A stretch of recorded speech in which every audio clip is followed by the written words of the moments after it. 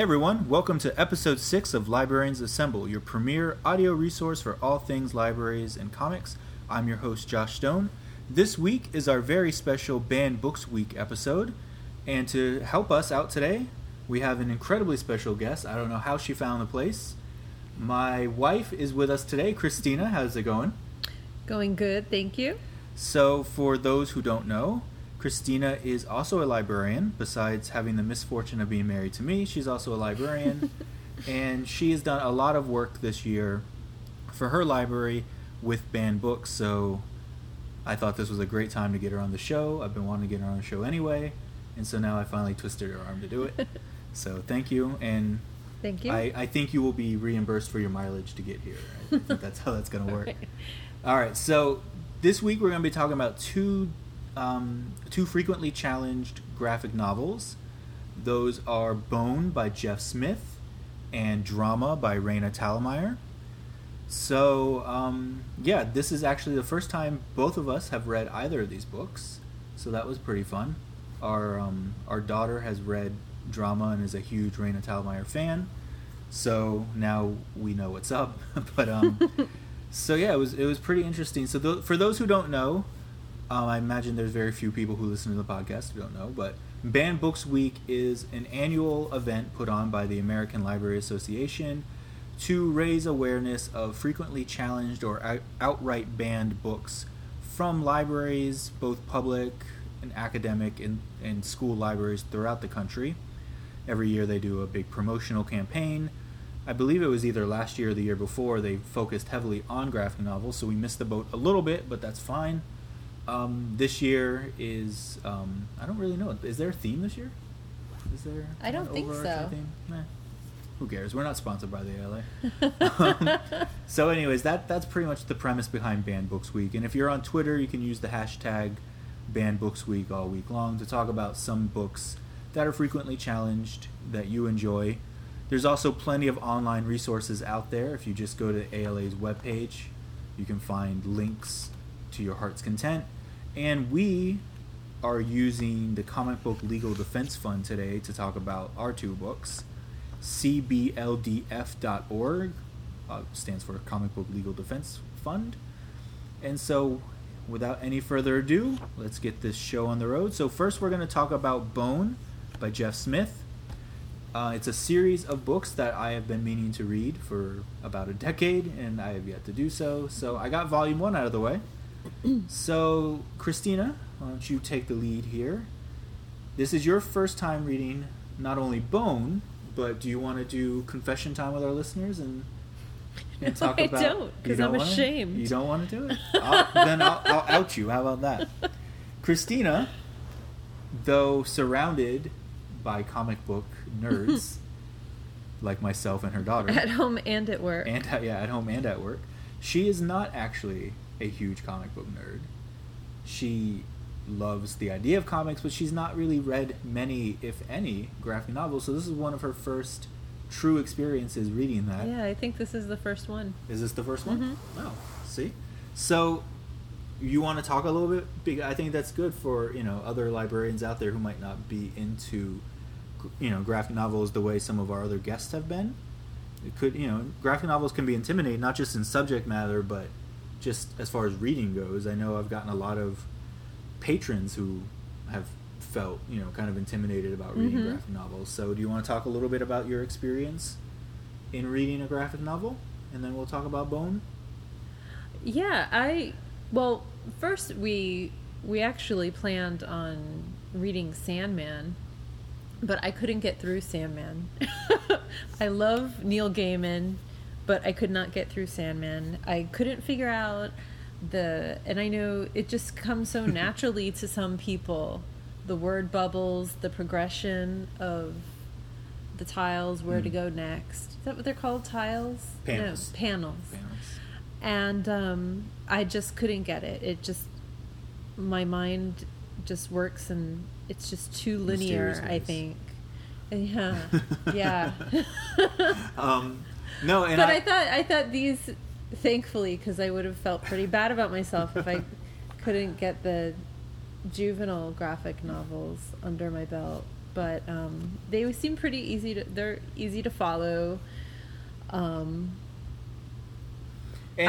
pretty interested to know what happens to Bone on his little odyssey. The bones. Yeah. Yeah, and in your defense, real quick about Sandman and having a hard time, you came to me and I was like, oh no, you just do it this way, and then I happened to randomly just pick a page because I'm like, look, it's just like, oh well, except for this one, because this one you have to go kind of down and then over, and then this. So like, Sandman was a little bit tricky for a new comic book reader, I will say, because I wanted layout, to love it. I wanted to love it, and you will once you read. I know you will. No, but I like his novels. It's just, I don't know, it's something about that format that doesn't click with my brain. Yeah. Well, and I appreciate it. I appreciate his work. I appreciate the artist's drawings. I think they're really cool and dark, and I definitely even though I didn't get very far into the book, it scared the hell out of me. I was sitting in Amira's vocal lesson, just listening to her sing her happy little songs and vocal practice, and reading Sandman at the same time. Two completely diametrically opposed happy 10-year-old girl and terrifying. Yes, the nightmares, the concept of the nightmare and how terrifying they were and powerful to these individuals. I just couldn't even. Yeah, I haven't read Sandman in quite some time. Maybe I was terrified. Maybe one day I'll reread it again. I was terrified. It tapped into me. Well, you've had really terrible nightmares before, like, right? It seems like seems like the whole series is kind of gonna be really, really dark. Oh, it's fucked up. It's a fucked up series. It's great though. I think you will. Again, I appreciate it, but it scared the hell out of me because I've had some really scary nightmares, and I know that sounds kind of superficial. Of course, everybody's had nightmares, but oh my god! And now you know why. Yes. Now I know why. And real quick, and I know this is a personalized recommendation for you, but I'm sure other librarians will enjoy it too. I don't know if you meet her in book 1, but one of his sisters, one of the Endless, her name is Death. She's obviously the overlord of the underworld, and Neil Gaiman, I think, made 2 graphic novels solely about death, and those are really, really great. And are they standalone or they're part of Sandman? I mean, you don't. I don't think you have had to read Sandman to get her. I think if you just know the premise. But yeah, they were really good, and I think Tori Amos does the foreword for both of them, because Neil Gaiman, I'm pretty sure, and a friend of ours will correct me if I'm wrong. Amanda, Terry's wife, will correct me if I'm wrong. She's the one who introduced me to all of this. I'm pretty sure Neil Gaiman based that character on Tori Amos too. So. Oh, that's funny. Yeah, it's pretty cool. Okay, so that's not what we're going to talk about. So we spent a good 7 minutes talking about what we were going to talk about, but not what we're going to talk about. So what we are going to talk about is Bone. So Bone was written by Jeff Smith, written and drawn by Jeff Smith. It involves 3 little creatures who are exiled from... Here, you say it, Christine. Where are they exiled from? Boneville, not Bonneville. It's not Bonneville, it's Boneville. But I'm sure... They're straight out of Boneville. They're straight out of Boneville. They should make a little straight out of Compton graphic with Bone. I'm sure they have. There's so many of those floating around everywhere now. There's a straight out of everything you could possibly imagine. So yeah, they have to flee their homeland because the one of the cousins made some shady business deals, and the town folk turned against him, and they end up in a place called the Valley. He's basically Jeff Smith's version of Donald Trump. He's a Donald Trump that gets his comeuppance, unlike the real Donald Trump, who just who continually is just lauded and applauded wherever he goes. But this particular version of Donald Trump actually has to deal with the ramifications of what he's done.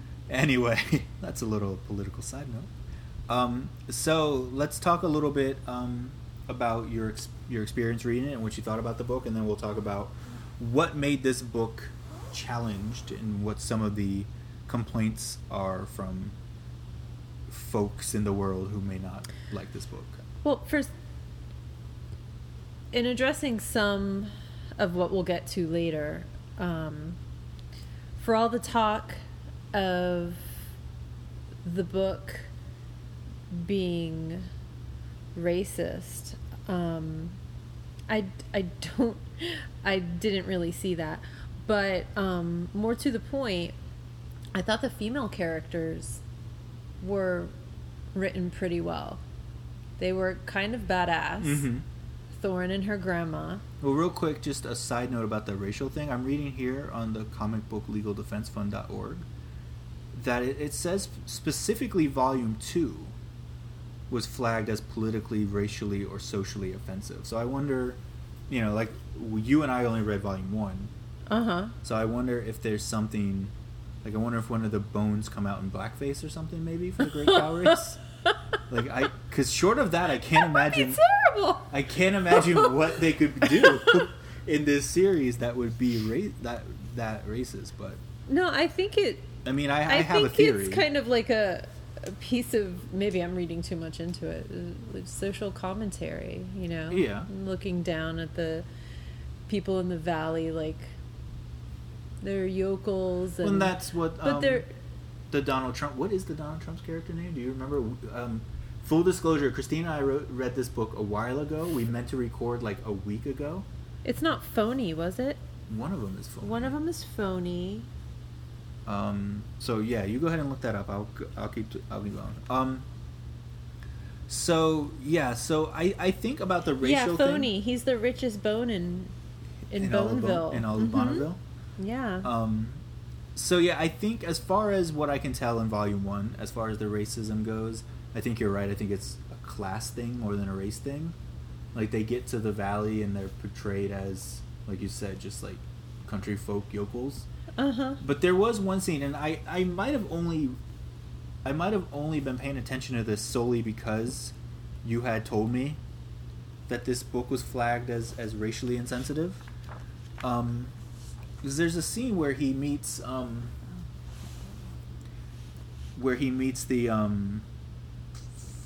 where Bone, the main Bone, is his name just Bone?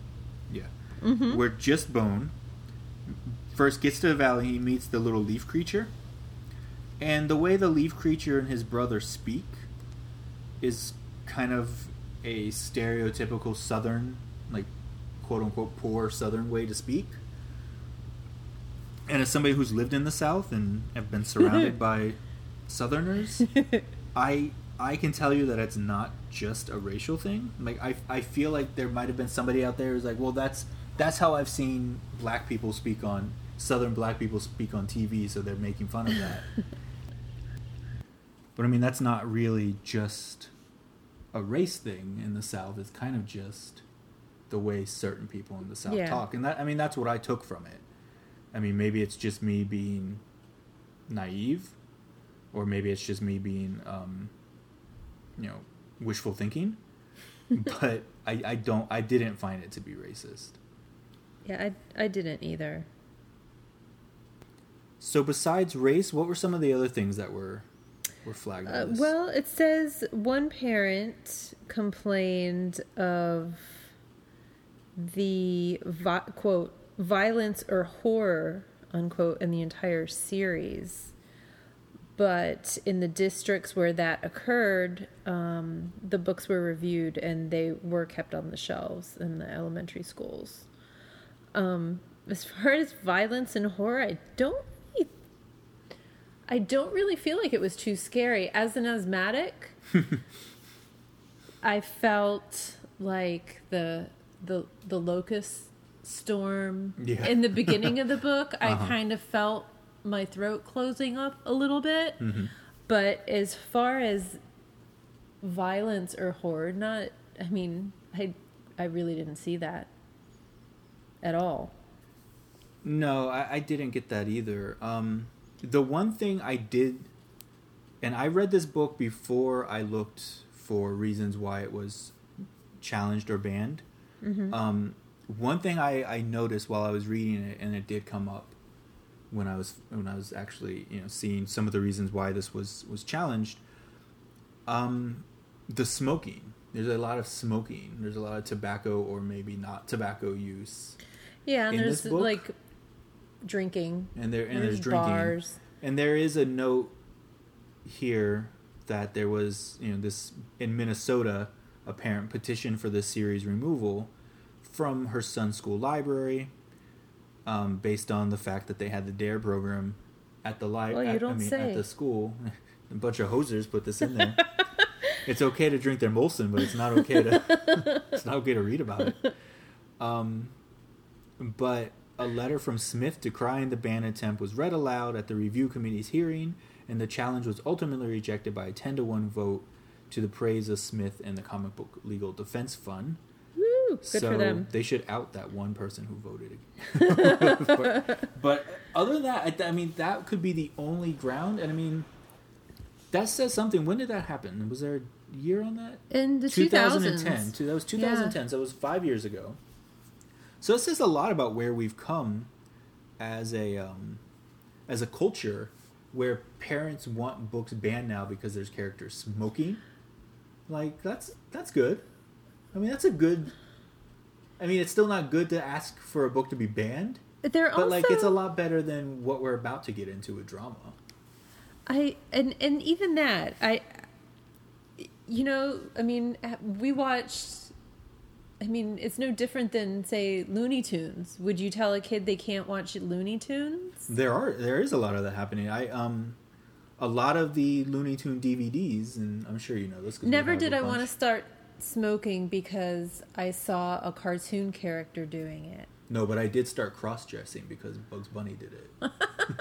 And I once did run off a cliff just because my hero... Oh, the Halloween episode is coming up. We have to catch the... Which Halloween episode? Bugs Bunny with Hazel. Oh, Witch Hazel. Yeah. Anyway, what was I saying? Great. Oh yeah. So the smoking. Yeah, I mean, I don't think that's a great reason to ask for them to ban a particular thing. Right, like how about have a conversation with your kid, like, smoking is bad for you. Oh, that's what you're saying about Looney Tunes. Yeah, well, there are little disclaimers now in front of Looney Tunes because that's the world we live in. What? I've never seen that before. Yeah. If you see if you're lucky enough to find an original Looney Tune cartoon on TV, because they don't really show them much on TV anymore. But if you find one on TV, there's little disclaimers, especially before like the ones with people being shot or Speedy Gonzalez. There are disclaimers that this was made in a time where, people were a little bit more insensitive, or, we understand that in today's day this is racially charged, but this is how it aired back when it aired.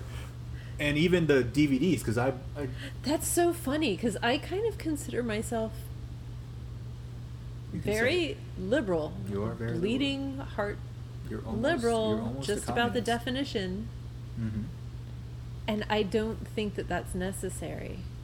The amount of times I quote Speedy Gonzalez and Slowpoke Rodriguez on a daily basis.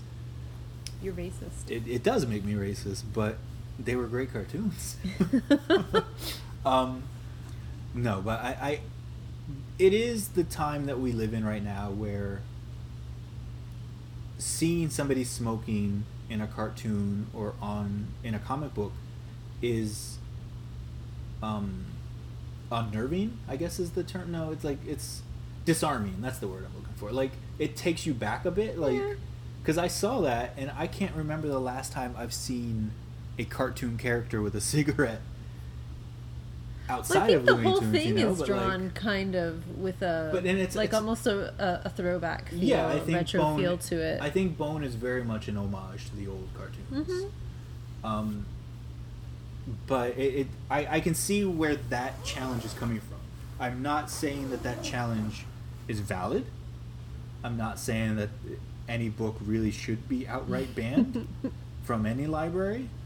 I understand the need for school libraries to monitor their collection, just to make sure they're not putting anything that's super inappropriate for kids. But at the same time, kids should be exposed to things that do challenge them, or do not just challenge them like intellectually, but challenge what their cultural acceptance of things, or their cultural understanding of things, because some people aren't lucky enough to get the cultural exposure through life experiences based on either where they live or who their parents might be. But they can certainly get it through books and graphic novels and TV shows and movies. And that's why I think diversity in books and movies is important, not just for the people that they represent. Like, it's not just important that Hispanics are represented in literature for Hispanic kids. That's important for them to have, but it's also important for non-Hispanics to see Hispanics in literature, to know that, to understand their culture if they are unfortunately in a position where they might not know any Hispanics, or be in a place where that culture is prevalent. Okay, so that's my little rant about that. Do you want to say anything else about Bone before we move on to I just drama? think it's funny that in this blurb about the Minnesota parent, the parent's son had just graduated the local DARE anti-drug program when she discovered images she believed to be promoting drinking and smoking. In the comic her son was reading. So would it have been okay if the timing were different? It might have been. It might, like, if the program was Say Yes to Drugs, then I think she would have been like, oh, good. The administration and the school board and the school library are all working together. But I think she thought there was alcohol and drugs were okay before the kid finished his DARE program? Alcohol and drugs were fine before Nancy Reagan, yes. Yes, that's... Or does he simply view it ironically now, as opposed to before? Yeah, DARE. Go ahead and dare me. DARE. Yeah. Now DARE. Yeah, DARE. Oh God, DARE. I remember DARE. Anyway, okay. So, Bone overall. Since there's not really a collection development book recommendation part of the show today, Bone is already in your library. I promise you it is. Even if you're a new collection development person at your library, I hope that the person before you, and probably the person before them, had already ordered the entire series of Bone, because it is an essential part of any not just any library's graphic novel collection, but it's an essential part of every children's I would say that's probably that's like core collection stuff right there. Yeah, and it's on many school reading lists, so there's no way your library doesn't have it. For some reason, if your library doesn't have it, you should definitely buy it.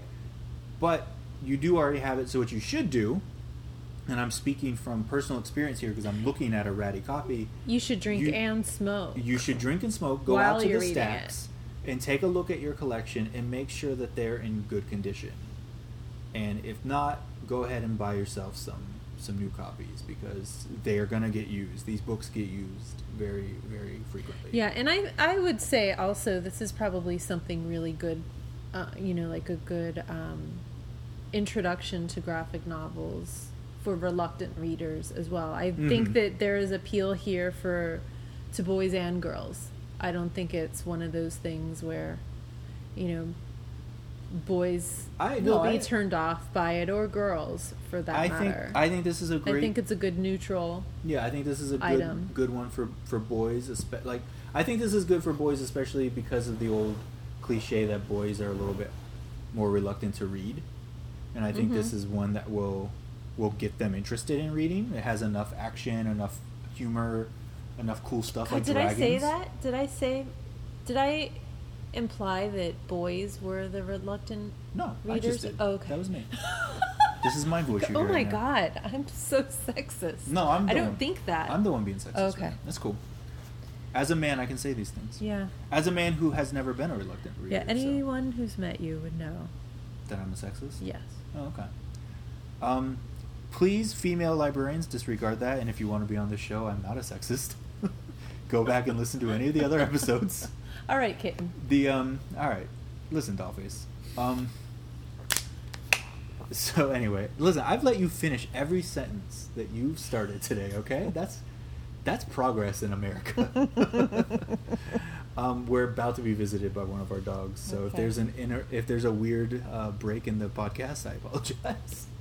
Okay, so now we are going to and it looks like Christina's trying to egg him on right now too, so He's eyeing the paper. yeah, he's a big paper lover.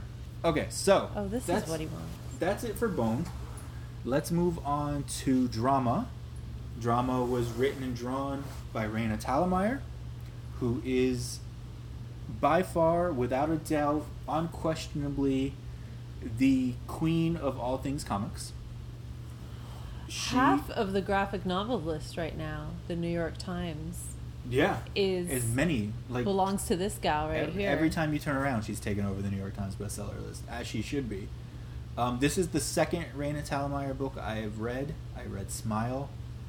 I've talked about it on the show before, so I'm not gonna hammer it out. But Smile is the reason that our kid wants to go to the dentist and find out that she that's needs true. braces. Let's take a minute to explore that. Smile is such a great book, such an engaging and endearing book, that our daughter is looking forward to the possibility of her getting braces just because of that book. Yeah, Pretty much.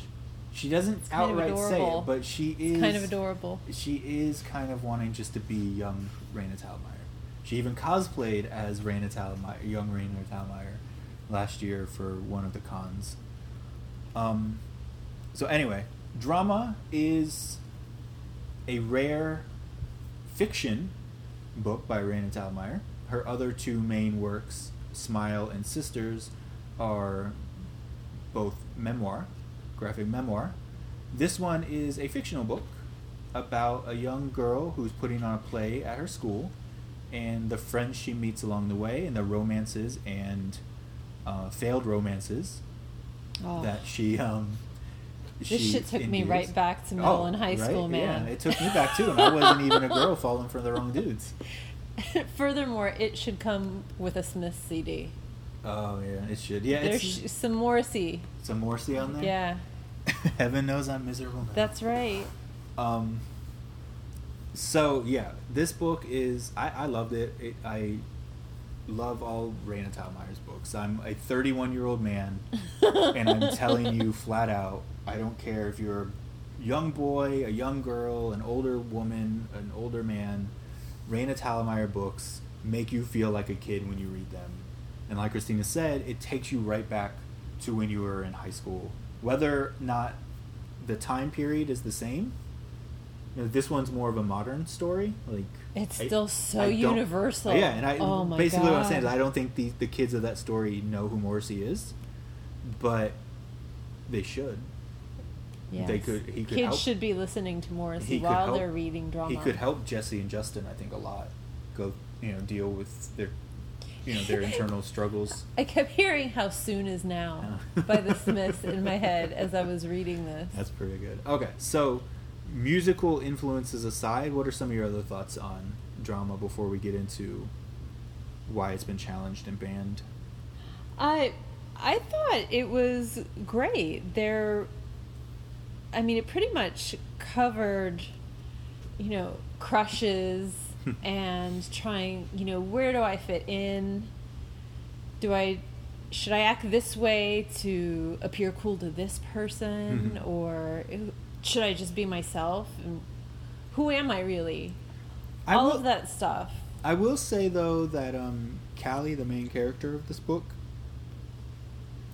does Yeah. probably a better job than most teenagers at staying true to herself. Yeah. For a kid her age, like, I love Raina Telgemeier, and I'm not questioning her choice of how to tell a story, because that she could write stories around me, like outright me in any given moment. But I do think that she was a little too sure of herself, even in her moments of I feel really bad about myself. She was still really, really proud and really, really stronger than probably most 7th graders are, whether they're boy or girl. But outside of that, this book is, pretty spot on. Especially covering this type of kid. They focus, like, the drama kids. So, like, she's got her finger pretty well on that pulse. The art, I love Raina Telgemeier's art. Like, her drawings are just the best. We didn't really talk about Jeff Smith's drawings. They were really good. And what I liked about Jeff Smith's drawings, going back real quick, is that they're 2 different styles throughout the book. Like, there's the really cartoony, and then when they meet the humans look like actual humans. I thought that was really cool, and that's something you don't really find much in a dedicated children's story. Like, this is geared toward middle to high school students, and I thought that was a pretty fun touch, because you do see that a lot in like adult graphic novels, that the art style changes depending on the tone of the story or where they are in the story. And so I thought that was really cool of Jeff Smith to do with Bone as well. Whereas Raina Telgemeier, the art's the same throughout, but it's just good. She's great cartoon art. I mean, it's just great. It's great cartoon art. I mean, they're awesome. They're cute. Everyone is cute. Everyone is fun to look at. They sometimes border on. Sometimes their eyes look more like anime characters. Yeah, which I find is kind of a nice contrast. Mm-hmm. I feel like if you were to talk about Raina Telgemeier's style, I feel like it's an amalgamation of manga and Peanuts. Like, did I use the correct term? Anime? Yeah. This is, or is it? Should it manga, be manga is the print form version of anime. Yeah. So, and if you have any other questions about manga or anime, listen to our last episode, our special manga episode 5. Anyway, so yeah, I mean that's enough about her art. Anyway, so for anyone who hasn't read Drama, you might be wondering, why is a book by Raina Telgemeier with her adorable Peanuts-inspired art being banned? Well, Christina will tell you why. Let's see. The main reason, while Christina pulls up exactly reports, the main reason is because there are 2 gay characters in the book. I know. The Republican nominees would have a field day with this book. I'm sure they're burning it on stage at the next debate. Yeah, that's it. And let's see. The information given to Texas ACLU says that parents claimed the book to be sexually explicit, and it was actually removed from school libraries. Seriously, I can't even imagine that. Like, what kind of message are you sending to elementary, middle school, and let's say a high school kid picks this up? Like, what, you're bad and you're wrong? And not even that. It's not sexually explicit. That's what I want to focus on. Yeah, they use the term, and it's in quotes, so they're taking that term out of the motion, the paperwork that this person had to fill out, right. These people had to fill out to get this out of their library. They used the term sexually explicit, which you might think, oh, what's going on in this book? Is there nudity? Is there underage sexual intercourse? No. There's not a single person scantily clad in this thing. It's sexually explicit because one boy kisses another boy on the lips. And he does it because he does it on stage. For those who are new to this show, I never say spoiler alert because everything's getting spoiled anyway.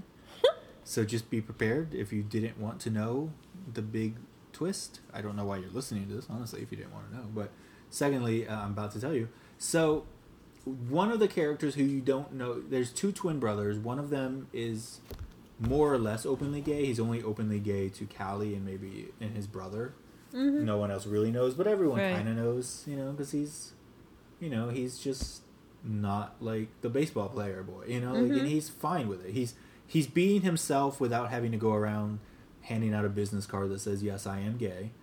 But his brother is not as openly gay. Right. And not even to his brother or to Callie, the main character. Like, he doesn't even let them know. And Callie develops a crush on him, and she thinks he likes her back. And as a reader, and as a reader, you get the impression that he thinks he broke my heart. She thinks he likes it, and as a reader, you get that same impression. Excuse me, but what ends up happening is they're putting on their big play of the year. Callie and Jesse. He's Jesse, right? The other one's Justin. Yes. Callie and Jesse are the stage hands. They're the ones who handle the props and the lighting and all that stuff. So the actor, one of the boy actors and one of the girl actors who have scenes together, they're actually dating, and then they break up during the play. And so the girl doesn't come back out. Drama. So the girl doesn't come back out for her big scene with the male lead character, and there's supposed to be a kiss scene. Well, it turns out that Jesse happens to know all of the lyrics to all this song, especially this girl's part. And he comes out in a dress to save the production. And he sings the song, and they go through with the kiss at the end anyway. And that's when I think everyone realizes, oh, he is gay. But in all honesty, I still didn't think that. There's part of me that was like, I was in high school. I would have done that to save my play too. Like, I was in high school drama. I would have done anything if a play was about to bomb that badly. I would have run out there in a dress and kissed another man too. But so it turns out that he is, and he and the male lead character do like each other, and Callie has to come to terms with that, and that's the sexually explicit thing. That's the only kiss in this entire book, from what I recall, is a on-stage kiss. Yeah. So it's not like it's a real kiss. It's not like it's they're hanging out behind the gymnasium after school making out. They kiss each other during a play in which the play calls for a kiss. So, I mean, if you want, you could say these are 7th and 8th graders putting on a play. So why is it okay for the 7th grade girl or the 8th grade girl to kiss the 8th grade or 7th grade boy? Right. Like, that's... Right. They're still children. That's not something that, like, you can still use the term sexual explicit. But it wouldn't have happened if it weren't for the fact that there was two men, especially. And I think this is what probably lands it on the top 10 list all the time now of challenged or banned books, because the kid's in a dress. I think it makes it even worse. I think because he's in a little red dress, I think it makes it a whole lot worse. They're just pissed off that he could pull it off. I'm a little pissed off he could pull it off. I certainly couldn't pull that off. But yeah, so like I said, this book is in 2014, which is the latest ALA list for top 10 frequently challenged books. 2015's will be released next year. Drama finds its here's yet another example of Raina Telgemeier being on a top 10 list. She's now on the top 10 list of frequently challenged or outright banned books. And one of the good things about the Comic Book Legal Defense Fund is if you're doing some kind of program at your library, at your school, and you want to focus on some of these graphic novels, they have additional resources that you can use in your education, like classroom conversation starters or projects that you can do. And I thought that was really interesting and cool. Yeah. So I talked a lot more about drama than you did. Do you want to say anything else? I feel like you're outing me. That would be wrong. My God. No, I just remember like all of that. Oh gosh, what did I say? Like agonizing over words and acceptance, and oh, did I say the right thing to that boy? Oh, does he like me? Oh, he looked at me. Oh, he said hi to me. Oh, what do I wear today?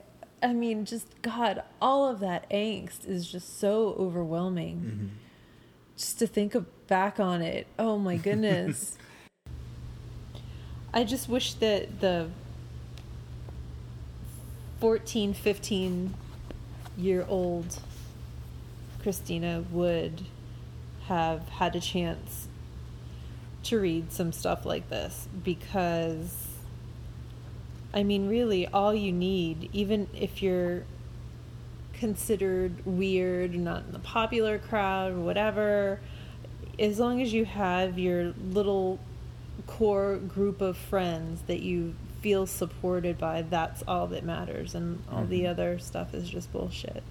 That's a good point. Yeah, I know. And that's one of the things I think Raina Telgemeier does incredibly well, is her books, whether it's this book or Smile, which are the only two I've read by her, they make you feel better. They make you feel like you're not alone. And more importantly, they remind you of what you went through. So, like, I'm sure every kid who reads Smile or Drama, or I'm assuming Sisters is equally as good as these. I can't imagine it would be. I'm sure they instantly recognize themselves in it as things they are currently going through. And that's great. And it's equally as true for 30 and 40-year-olds who read it. You're like, oh, I remember going through this. Like, and it doesn't matter. Like, I wasn't a kid. I didn't have a cell phone. Cell phones didn't exist when I was going, when I was their age at Drama.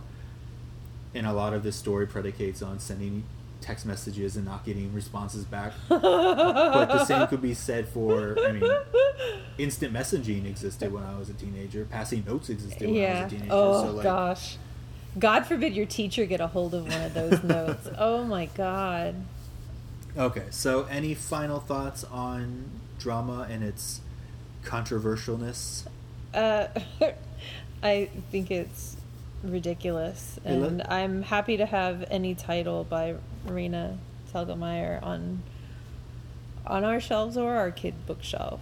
Yeah, this book has received positive and glowing reviews from Publishers Weekly, Kirkus Media, Booklist, School Library Journal. It also was made the best of the year in Editor's Choice list for Publishers Weekly, The Washington Post, The New York Times, Booklist, and the School Library Journal. It was nominated for a Harvey Award, and it was a Stonewall Honor book. And these people have the nerve to try to ban it from their library. That's, I think, the best part of it. She pretty much just dropped the mic and walked off stage. Who did? Raina Telgemeier? Yeah. She doesn't even need to address this nonsense. She doesn't. And that's, like, she has a little afterword after the book. She has a little, like, acknowledgments area and a little, like, postscript. And I read it thinking maybe she'd say something about the forthcoming controversy, and she doesn't. And she and I've seen her in interviews, and we were lucky enough to actually sit in an interview with her. Yeah. And she did discuss this book and its controversy, and she said while she was writing it, Scholastic knew what she was writing. They saw the pages, and they didn't care either. Right. Like, they all knew that something might come of it. But they all were like, this is the story. This is true to these characters. This is true to the story. This is true to how people would feel. So fuck it. Let's publish it. Right. Who gives a shit? This is how people live. So. And this is also a great way to combat bigotry.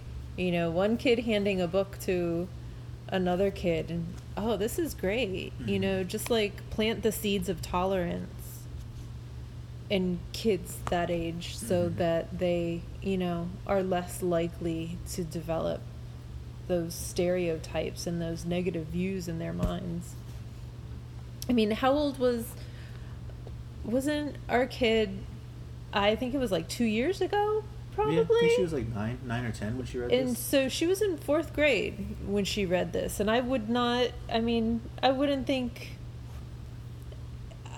I don't have a negative thing to say about it. I wouldn't hesitate to give this to another 4th grader. No, I wouldn't either. Though, I think according to School Library Journal or Amazon, I think it's actually, it's more of a middle grade book.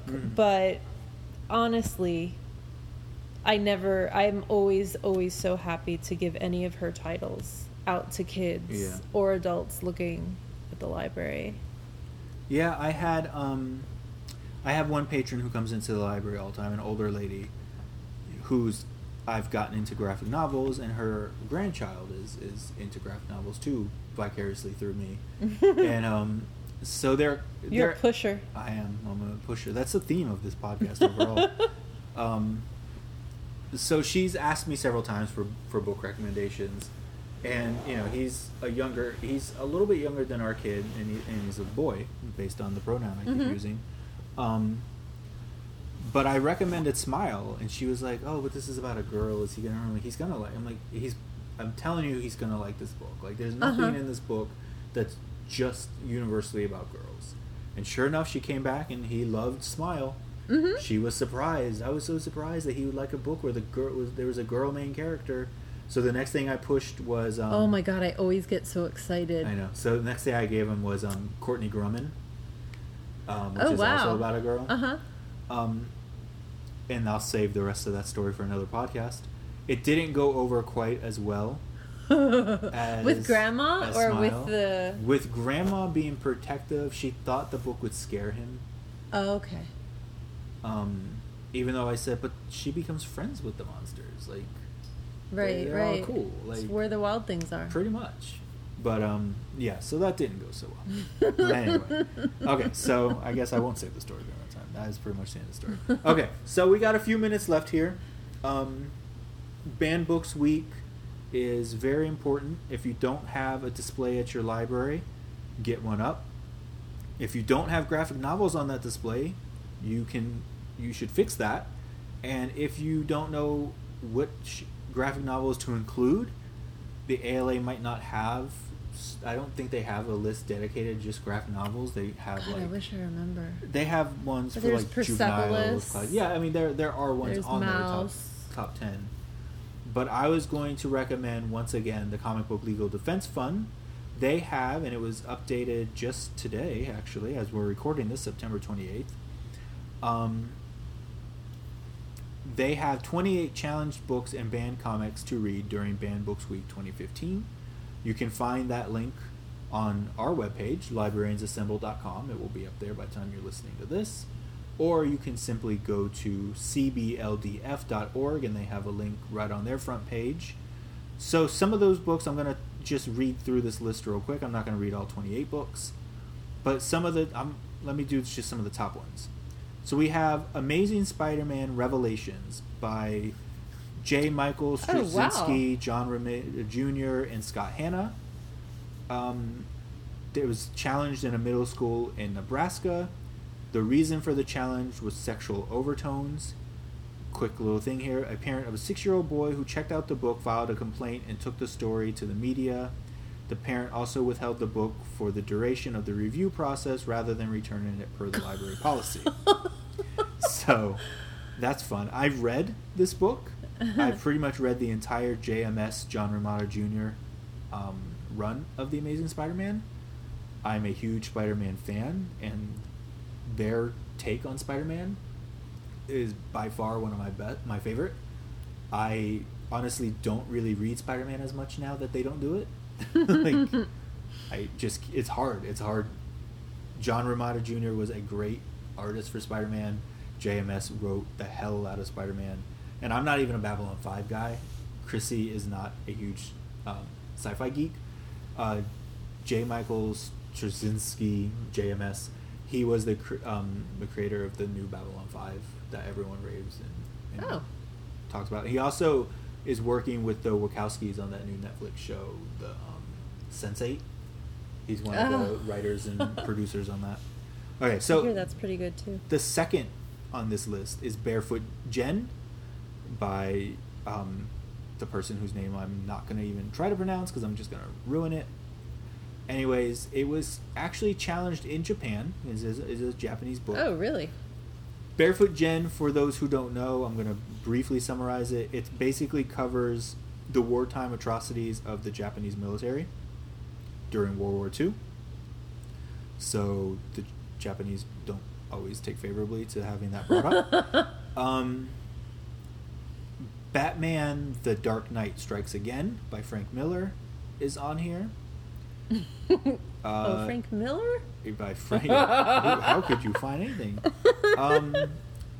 Reason for Challenge: Sexism, Offensive Language, and Unsuited to Age Group.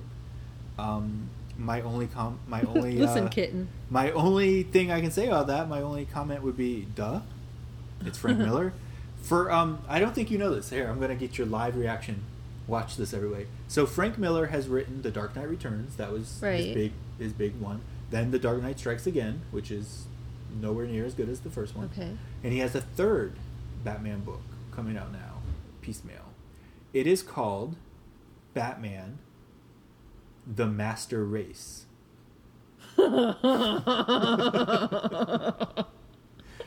So look for that to be on your challenge. Frequently banned books next year. Glutton for punishment. Oh, he hates it. Anyway, number 4, Batman: The Killing Joke by Alan Moore. No shit, again, that this is on. Reason for Challenge: advocates rape and violence. I'm not sure it advocates it. But, right. Okay. Again, I do another podcast with friends of ours called Comic Flops, and this book just came up when we were talking about one of the Batman movies. I do not like this book anymore. I read it when I was younger, like a teenager, and I thought, oh man, what a gritty Batman story. And then I read it again a couple years ago for a graphic novels in libraries class that I took with a professor who was actually on the show a couple episodes back. And I read it and I was just like, oh my god, this is terrible. And even Alan Moore. Okay, so in what realm is it? Like, you're looking at it as, like, is it just because you're older now, or is it because you're a dad, or? I think all of it, and I think also, like, we live in a society now where, like, holy shit, how is this ever acceptable? How is this ever acceptable for this to be a major plot line? So what happens in this story? This was written in the 80s. The Joker, in an attempt to fuck with Commissioner Gordon and Batman, shows up at Barbara Gordon at... Oh god, you told me about this before. He shoots Barbara Gordon, paralyzes her, strips her, takes photographs of her, and then torments Commissioner Gordon with those for the rest of the series. Like, and then not only that, but does then, he like, still hold her captive? Does he kill her? What no, he doesn't kill her. He just holds her captive. Not like, you know. Yeah. No, what happens is one's better than another in that case. Barbara Gordon, Batgirl, right, remains crippled for most of the next 20 years. She becomes a crippled hero. Like, other people take the mantle of Batgirl. But she's still a badass librarian. Oh, she's still a badass librarian. She takes, Gail Simone saves the shit out of Barbara Gordon, and everything we have as far as great Batgirl stories now is owed to her in the early 2000s. She was in that PBS series, wasn't she? Yeah, she's the best. Number 5 is Blankets by Craig Thompson. It is challenged for obscene images. Yes, there are naked people in this comic book. Ooh. But again, that doesn't happen in real life. It doesn't happen in real life. But again, it tells the story of, a kid growing up. So to get the rest of the list, I'm not going to go through the rest. Just visit librariansassemble.com. I will have a link to the list on our site. I think for those who might not pay attention to banned books... Sandman is on there. Sandman is on here. Neil Gaiman has quite a few. Neil Gaiman and Alan Moore pop up quite frequently. So does Brian K. Vaughan, who is another prolific, great writer. Basically, if there's a book that you thought was really good, chances are it was challenged or banned from some library. So in our closing minutes, I want to talk about something completely unrelated to banned books. I want to talk about libraries at comic book conventions. We work for an unnamed library, which I've accidentally named several times, in Palm Beach County. And every year we go to our area's local comic book convention called PalmCon. And PalmCon has been, for 5+ years now, incredibly generous to the local libraries of the Palm Beach County area, not just the main libraries, but like the little city libraries as well. And they provide a free booth for most libraries. Mm-hmm. All they have to do is ask. And it's a wonderful, wonderful, wonderful experience. I've been lucky enough to organize it for the past couple years. A good friend of mine and former coworker, and actually former boss too, at one point in our life. His name is Terry. He used to get our library. He was the first one to get our library involved with PalmCon, and we've been involved with them ever since. It is growing. This con is growing every year, getting bigger every year. It's getting too big for its britches already. It's already had to move. It's already had to move venues once. It's already had to expand to a multi-day event now. And as a public library going to these things, it is so fun to meet the local nerds and see how much they either already love your library and are grateful for all the things your library is already doing, or how much they don't know and are so excited to find out that they have all the shit they love for free. Right. And so I just want to talk a little bit about some of our experiences, because Christina and I now for the past couple of years have been doing that and putting together some stuff. So some tips for those who might be going to a Comic-Con for their library or who want to. First thing to do is find out what con is in your area. Hopefully you have a comic book convention somewhere within your library's umbrella district or close enough to it. The second thing to do is contact them. Every comic book con outside of the Wizard World is put on pretty much by one or two people. Like it's a pretty small group of people who put it together, and they work all year long doing it, and it's really hard. And you'll be surprised to learn how many of them love libraries, because as you may know already, comic book shops and libraries get along because neither one is really stepping on anybody's toes. Right. Like it's hard for libraries to take business away from comic book shops because it takes libraries a long ass time to get a graphic novel. Right. So like we're not really cutting into their sales. Right. If anything, we increase them because they'll read the first couple volumes and realize it's going to be a year or two before the library can afford to get volumes 6 through 20. So and then they start collecting them. They'll just go start collecting them. So a lot of the people who put on cons have worked at comic shops or have friends at comic shops and all that good stuff. So contact them and see if they, first of all, be willing to work with you for little to no money to get your library at that con. And then once you are there, whether you have to pay or whether you get in for free, ham it up, man. Like you got a little table, you get a little booth, decorate the hell out of the thing, and get people there. You can have what we do for our library system is we have multiple people work the booth. We rotate the shifts, and it gives people a chance to experience the con. And it also gives people different faces to look at. And people always want to go. Yeah, I mean you'll be surprised at just how many comic book fans you have in your system who want to go. It'll be easy to staff. Yeah. 9 times out of 10. Yeah, 9 times out of 10 you'll have to tell people, listen, we have too many people. Right. You can't go, you know. So some of the things we've done over the past couple of years, besides hand out information about what the library offers, we've offered, library specific coloring pages. Our community relations department has put together some pretty fun coloring pages for our library's mascot dressed as a superhero, and those really go over well. But we've also done some other things where we've worked with the various children's departments in our library, and they've helped us make little paper masks that kids can then decorate and tie to their faces. And so whether they're in costume or not, they can make their own cosplay while they're there. And adults can do that too. And adults can do it too. And adults do. We've also had little word searches, little games that we found online that we've done. One of my favorite ones, and the reason I'm talking about this while Christina is here, one of my favorite ones is last year we worked with our system youth services department to get a beanbag toss game. And the beanbag toss game was just a regular design. It was like a jungle theme. What Christina did is she found a lot of fun images, a lot of fun comic book images, and she cut them out and she decorated the hell out of this thing.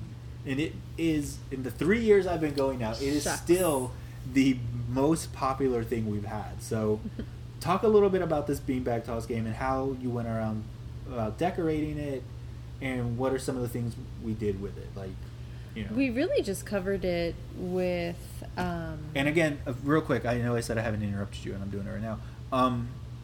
The reason I'm having her speak to you about this, I don't know any of you. I don't know how you are with arts and crafts. I am the worst at arts and crafts. So like for me, I would literally need somebody to tell me how to decorate something like this. So I'm just assuming there might be other people out there as ignorant at arts and crafts as I am. Well, you actually printed out most of the images. I can hit Control P with the best of them. Right. Well, you did, and you got some great, like, little word bursts, like pow, bam, and in varying shapes. We just cut them out, and after we went ahead and covered the original board with butcher's paper, we just cut out the holes with an X-Acto knife to correspond to where they were before. We threw the word bursts on there, and that's it. Really, it was super easy. Just tape and paper. Lots of tape. God bless that thing. It held up. It held up for I don't know how many kids just beaming those little bean bags. Any kid who walked by, and this was a year that we were right at the front of the con, so like we were one of the first things you saw when you walked in. So yeah, pretty much every child beat the shit out of this beanbag toss game, and it held up. And one of the things we did with it is we also were able to get superhero themed stickers, and we gave those out as prizes to kids who participated. And I think that's what the takeaway is with these things, is you get to interact with your patrons in a way that you don't generally get to on a daily basis. I mean, I can't tell you how many patrons I've seen over the years at PalmCon. And you know, like you go there, even when you're not at the table, you go there and you see them and you're like, oh hey, how's it going? They're excited to see you right. outside of the library, and you're excited to see them. Yeah. And it's fun, and they get to learn about all the cool stuff you're doing. And even if you're not signing people up for library cards while you're there, even if you're just handing out information and handing out fun little stuff, you're still doing the library's bidding. You're still getting the library's name out there. But what you're doing, what I realized recently that we're doing, can you hear that? That's Sasha sniffing the microphone right now. Sasha is one of our dogs. What I think is important about this is comic book cons are really expensive. They're expensive to get into, and they're expensive just to attend. There's so many things there to buy. But not even figuring in the costume first. If you go then dressed there's up. That. But like, nothing there is free, and that's fine. I mean, people are making money. It's a great commerce. But as a library, you get to be the one thing there, just like you're the one thing in your community that gives away shit for free. Right. And so it's really fun for people to come up and still be able to get cool little knickknacks or cool little things, even if they're not fantastic. Mm-hmm. It's something fun that parents can take their kids and they see the library. Like every parent that sees the library booth when we go beelines it to the library booth, even if they're not regular library patrons, because they know, oh my god, my kid can do something for free here. Like, this is going to be 10 minutes of my life where I'm not having to say, no, we can't buy that $75 Batman action figure. Let's look for something else. Like, and I think that's kind of a misconception too, because I think a lot of people have the impression that these things are just, for extravagant costumes, and they're not really a family affair, but they are. They are. I mean, we had especially slave labor, child labor. Had our kid helping us with the beanbag toss. Yeah, this is the she second always year helps in a row, us with everything, and she loves it. But there are so many families that attend together. And I will say that is, I've known. Okay, so we've gone as a con-going family. We've gone to some big ones down in Miami, and we hit up our little one in Palm Beach County. And I will say that the Palm Beach County one seems more family oriented.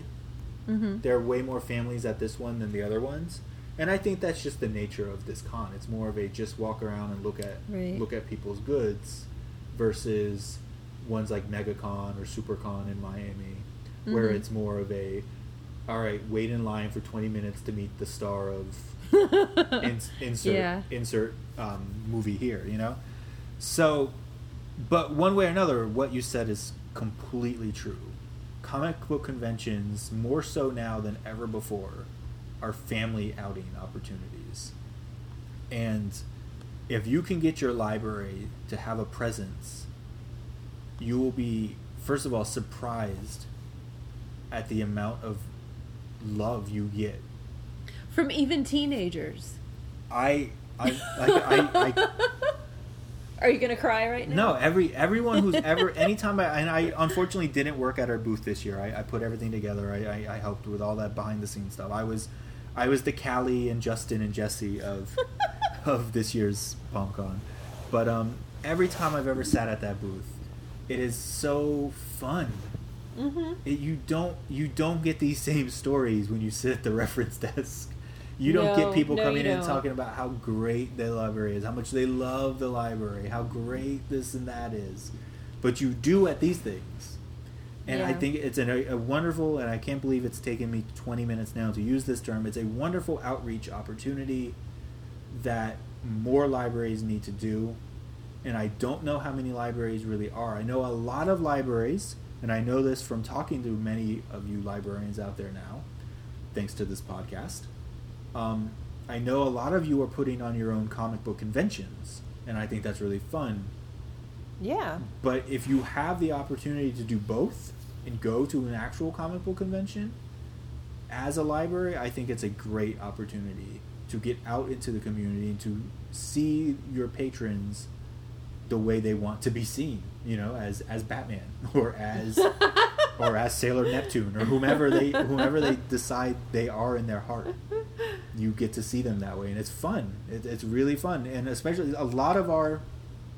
One last thing here: a lot of the people who have worked our library's booth, myself not included. I'm not a big cosplayer, but a lot of the people who do work the library's booths over the year have come in cosplay, and it really helps that engagement process. It really helps connect to these patrons that are there in cosplay. Mm-hmm. They realize, oh my god, the library is filled with people like me.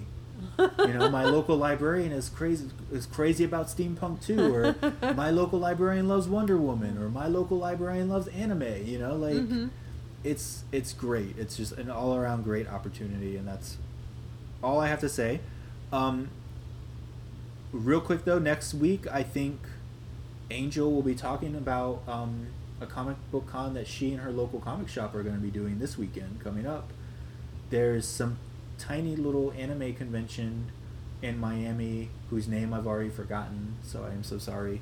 I don't want to type it into the computer right now because we are so close to getting out of here. But Angel will probably be here next week to talk a little bit about that. And the other part of next week's episode is we're going to have librarian and comic book aficionado and member of the wonderful organization the Valkyries, Ivy Noel, will be on to discuss a lot of fun library programs as well. So while we still have Christina, because I'm going to find other ways to strong arm her to come back, any last words, Christina? Go read a banned book. Go read a banned book. Go play some banned book bingo. And listen to the Smiths while you're doing it. Okay, so some house cleaning affairs here. As I said, you can find us on our website, librariansassemble.com. Our Twitter handle is @assemblepodcast. You can send us emails at librariansassemble@gmail.com. If you want to share some of your favorite banned books or challenge books with us, we'd love to hear about them. And finally, one last bit. If you like the show and were wondering where the hell it was for the last week, well, why don't you show how much you love the show and support our Patreon account? We've recently started a Patreon, patreon.com/librariansassemble. You can get exclusive access to podcasts that we will be recording, special monthly book club podcasts that only those Patreon supporters will have access to. So once again, it's patreon.com/librariansassemble. And if you aren't completely sick of the sound of my voice already, you can listen to the other podcast I do now, which is Comic Flops. You can find that on iTunes, Stitcher, and Player FM, and pretty much anywhere else that podcasts are sold and or not sold, just like you can find us. So, once again, this has been Banned Books Week Special Edition with myself and my beautiful wife, Christina. We hope you enjoyed it. Go read some banned books, you fools, and we will see you next week to talk about comic book cons and more library comic-related programming. Bye. Bye.